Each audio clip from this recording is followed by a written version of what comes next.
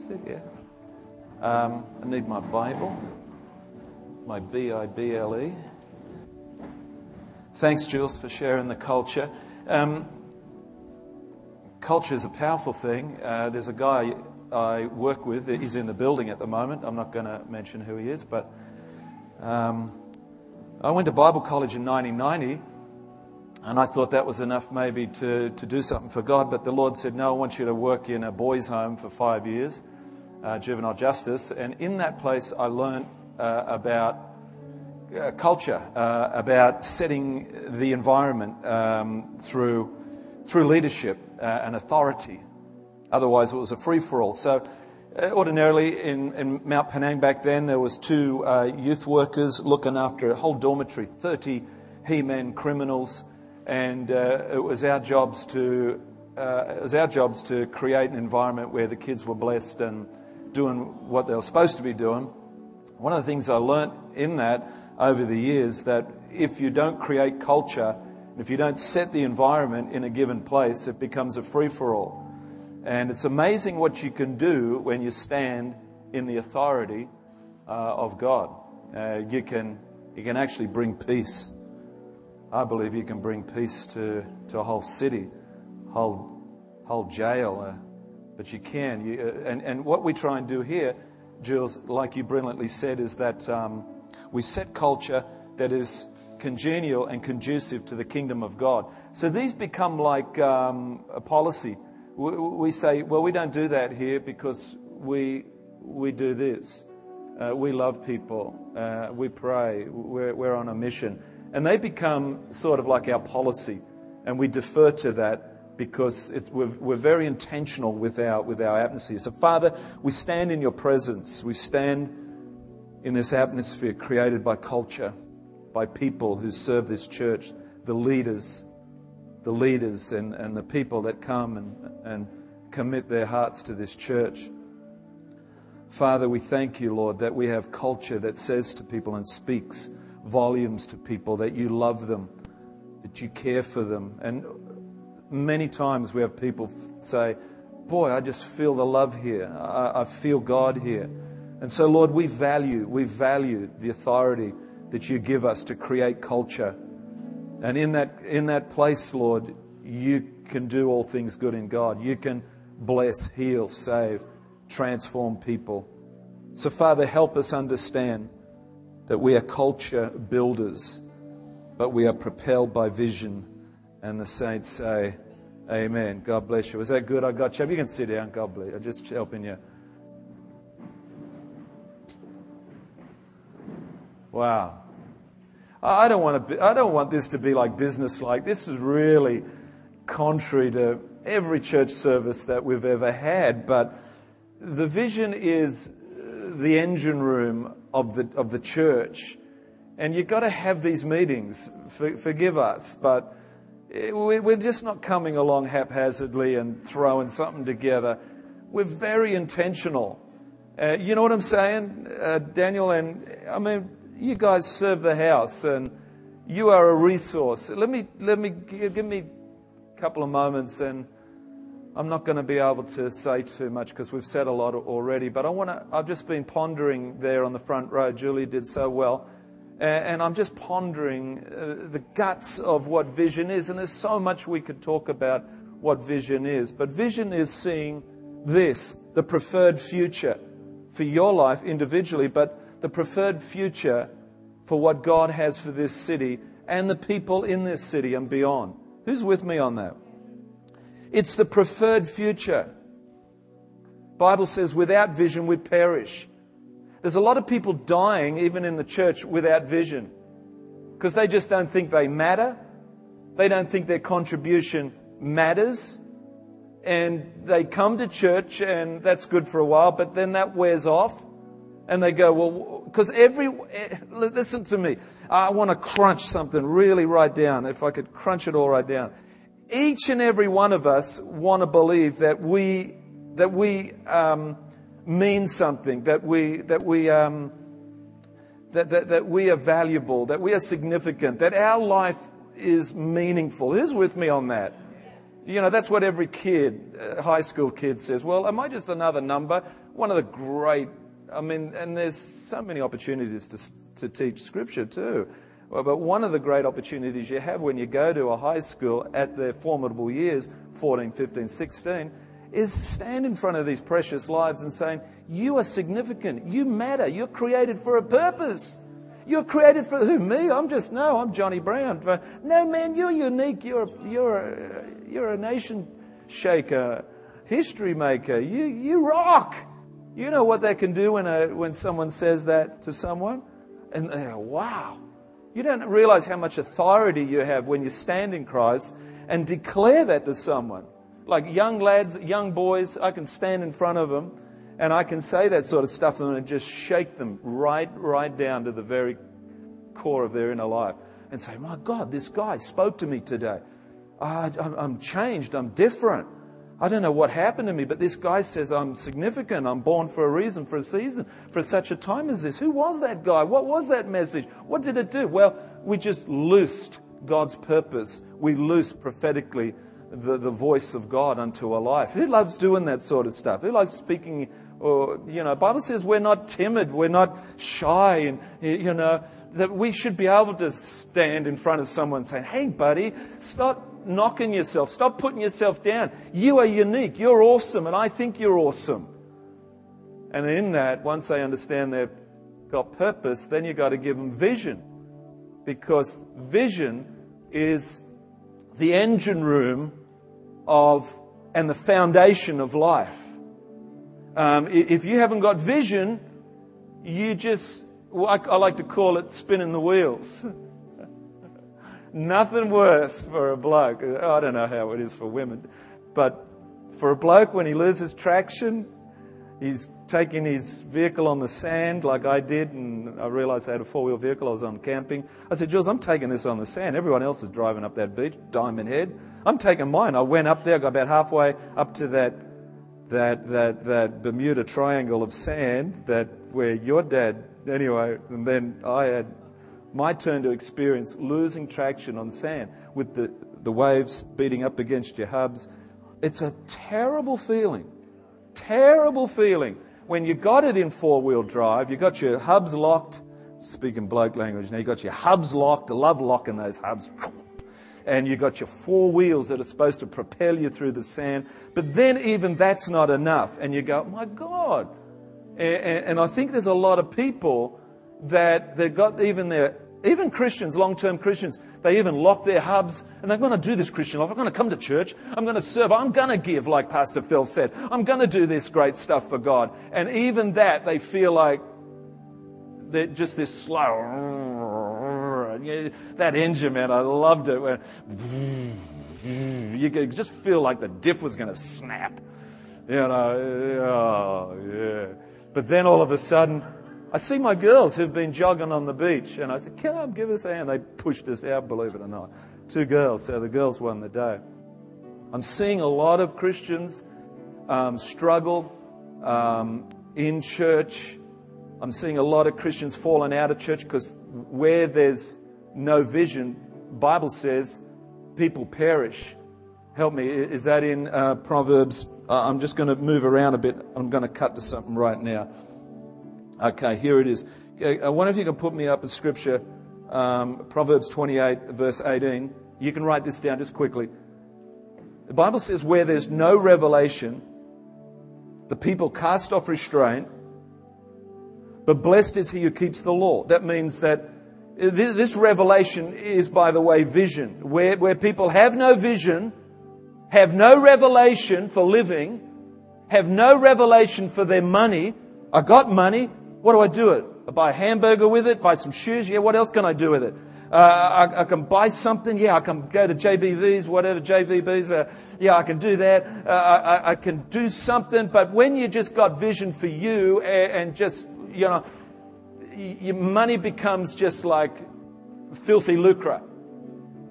Filthy lucre, you know what I mean? But money is actually an energy, privilege being given to you, to use by you to redeem souls, to meet under a big tree in Sudan and trade souls out of, you know what I'm saying? Out of hell. out of captivity. So money for the church, for God, means the ability for a church to reach out and propagate the gospel. Is someone with me here? Someone with me? So we have vision for our money. We can't do that.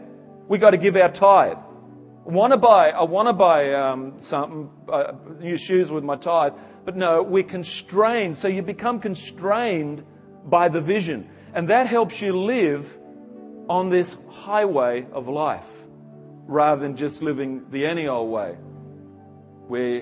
Anyway. So what happens? You get saved. You get saved. The Bible says when you get saved, you should be able to hear from heaven about a vision for your life.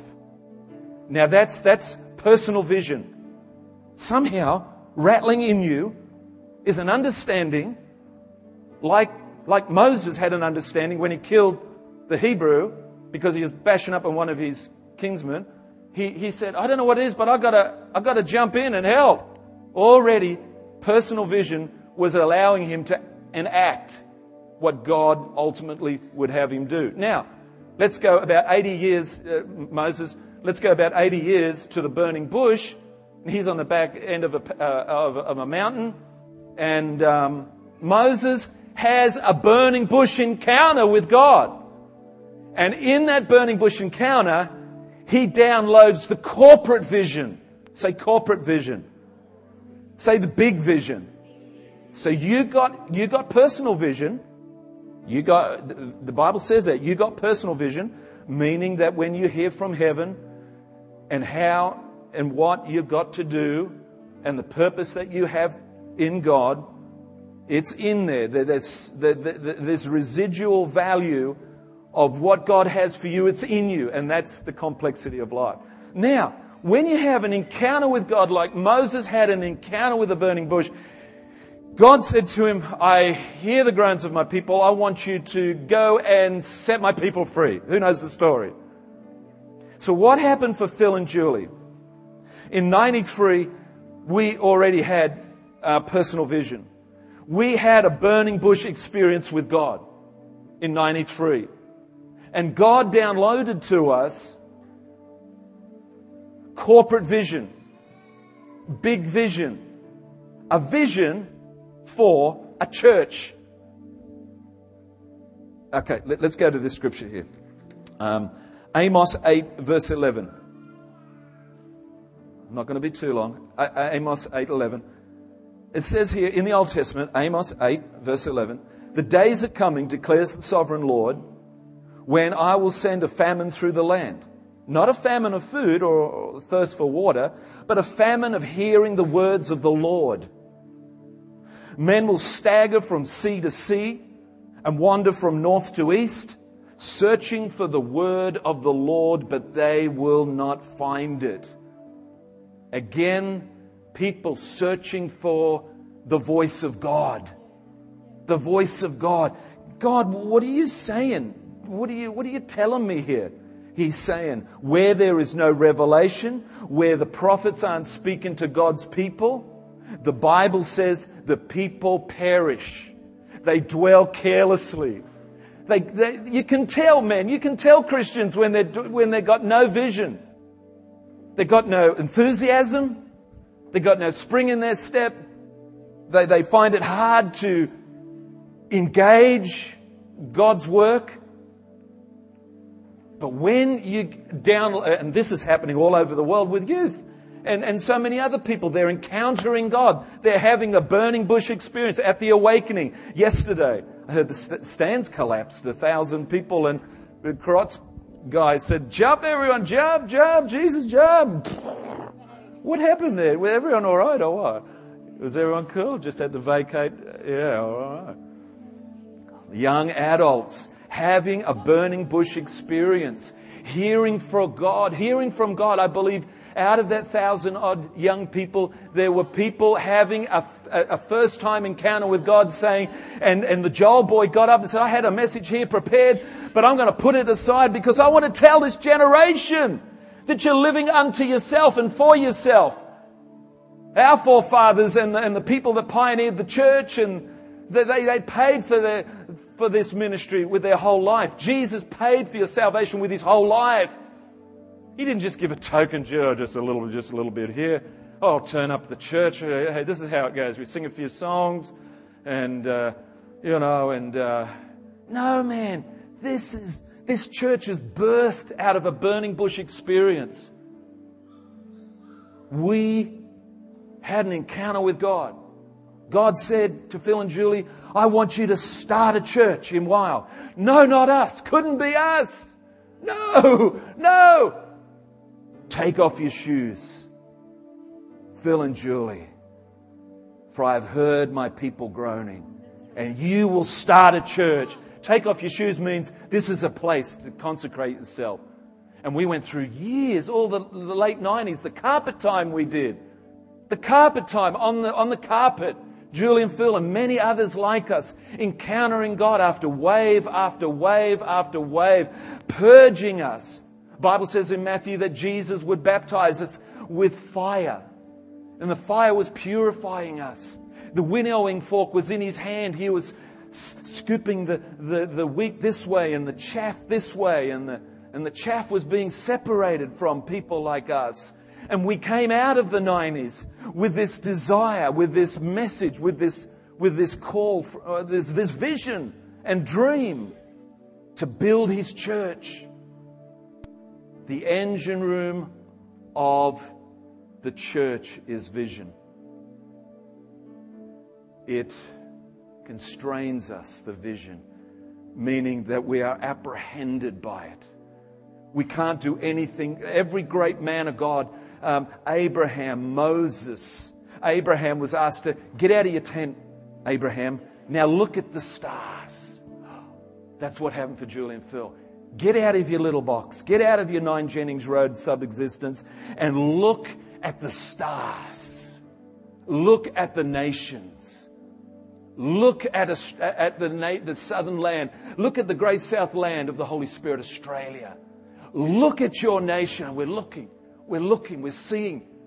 And as many as those stars, they shall be your offspring. They shall be my people. God allowed us to see a vision for the church to be the church. A church of these cultural values. A place where people could experience God. Where they could find their destiny, their calling. To find traction. I think it's one of the most beautiful feelings is when you are stuck in the mud and your wheels are spinning and traction, and you find traction, forward motion in your life, and all of a sudden your job, health, prosperity, good friends, good environment, open doors. You are someone, you're going someone, you're being someone. A lot of people just dwell in, the Bible says without vision, people dwell carelessly. A lot of youth dwell carelessly. Another version says they perish. Another version says they go wild. Another version says they are ungovernable. Speaking to a pastor a couple of days ago, and he's having problems putting his church, getting his church to engage in vision. But Father, you've given us vision. You've given us vision. What's the vision of this church? Help me. I wrote this down, and it's on the webpage. Our mission: connect people to Christ Jesus, build and grow the church, release gospel power and word and spirit for the kingdom. I'm done. Do we have a PowerPoint of the goals for 2010? Do we have that? Goals for 2010? And the theme of the year is spirit power. Yeah, that's great. Thanks. Yeah, 2010 is the year of spirit power. That's our theme for this year. Again, without vision, we're just thrashing around, just doing the same thing. But we prayed. We did go to Diamond Head, prayed again. And already God was saying to Julie and I, my people are struggling because they're not baptized in the Holy Spirit. They can't read their Bible. They can't come to church. They can't give. They can't testify of my love. They can't build church. They can't serve church. They can't believe for vision. Holy Spirit, right now, we're believing that you've given us a theme, and we're going to acquaint ourselves with you this year. Already, people have had incredible encounters with God on the altar in the last couple of weeks. One man had a 3-hour full-on encounter with God. Another man over here, a businessman, who had another opportunity with him just last week, encountered God, got up, was so beside himself, intoxicated with God. He said, what is this? I've never been like this before. I'm a man usually well within my faculties. I'm pretty self-control. I feel like I'm drunk. Well, I said to him, it's like what Peter said on the day of Pentecost. These are not drunk as you suppose, but it is only 9 a.m. But this is what the prophet Joel said. This is that. This is the Holy Spirit. And so we'll never deny the Holy Spirit in people's lives. It's the empowerment. Jesus said, don't do anything until you receive the power of the Holy Spirit. Don't try and build my church without the power. And that's why a lot of people are struggling. And if we go down Acts 1:8, we'll typify that. Phil Pringle, there's probably a quote there. This is why the Holy Spirit is here. He's available to help us in every area of life. The goals of 2010, our goal for 08 was a couple of hundred probably. We got 190 saved. 09, 250 souls. And Garth is absolutely right. We are absolutely, we can't keep up to all the people coming now. Tonight the place will be jam-packed with people we hardly know. We cannot keep up. We're asking you for every visitor that comes into the house to befriend them, love them, just glance them, please. Just give them a glance, a courtesy glance at least. You don't have to talk to them ordinarily, but just saying hi to them is powerful. Our goal for this year, goal 2010, is 275 souls. Who can believe for that? We're obviously praying and believing for our goals. Again, goals is the engine room of vision, steady church growth towards membership, build and grow personally into the church by word. These are on the webpage. Please check the webpage out. It will tell you. Equip the church facilities for great influence. Continue our large and small outreach events. We're going to do that. A financial increase of tithes and offerings, of course. To Spirit empower the church for great effectiveness. I love this blog. See Keith Edwards, is that there? Vision for the future releases you from the regrets of the past. Dale Galloway, you wouldn't know him, but he's a pastor. People never grow or go beyond their vision. Tell me your vision and I will tell you your future. Charles Windle, I love this great quote. It's the last thing I want to quote. Our great need, he says, our great need, the church needs. Vision is essential for survival.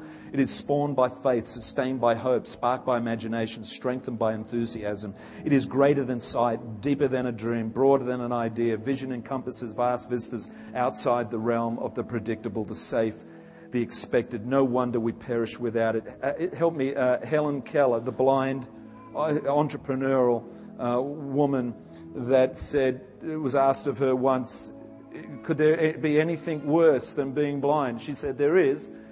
Seeing and having no vision. Seeing and having no vision. She said there is something worse than being blind, because she had vision. She ended up being an entrepreneurial multimillionaire, had vision for great stuff and changed the world. And Helen Keller, God blessed her. Let's all stand, God bless, just for a moment. I'm going to hand you back to Candace and Luke. But I did want to say this to you. Now, faith is being sure of what we hope for and certain of what we do not see. Now, faith is being sure of what we hope for and certain of what we do not see. God is the ultimate visionary. He visualized the entire creation, mankind, the earth, and the rest of the universe before it was created. Vision dreams come from Him. He longs to envision us. He longs to envision us. He longs to envision us. You long to envision us, Lord. Lord, I'm praying that C3 Tuggerah would be stirred up in their most holy faith to believe in the dream, their personal vision, their corporate vision, Lord. I trust me. If we're asking you to commit to a vision and to a church, we will show you the fruit. we will give you dividends. We will show you the reward of what it means to commit and serve and give to the local church.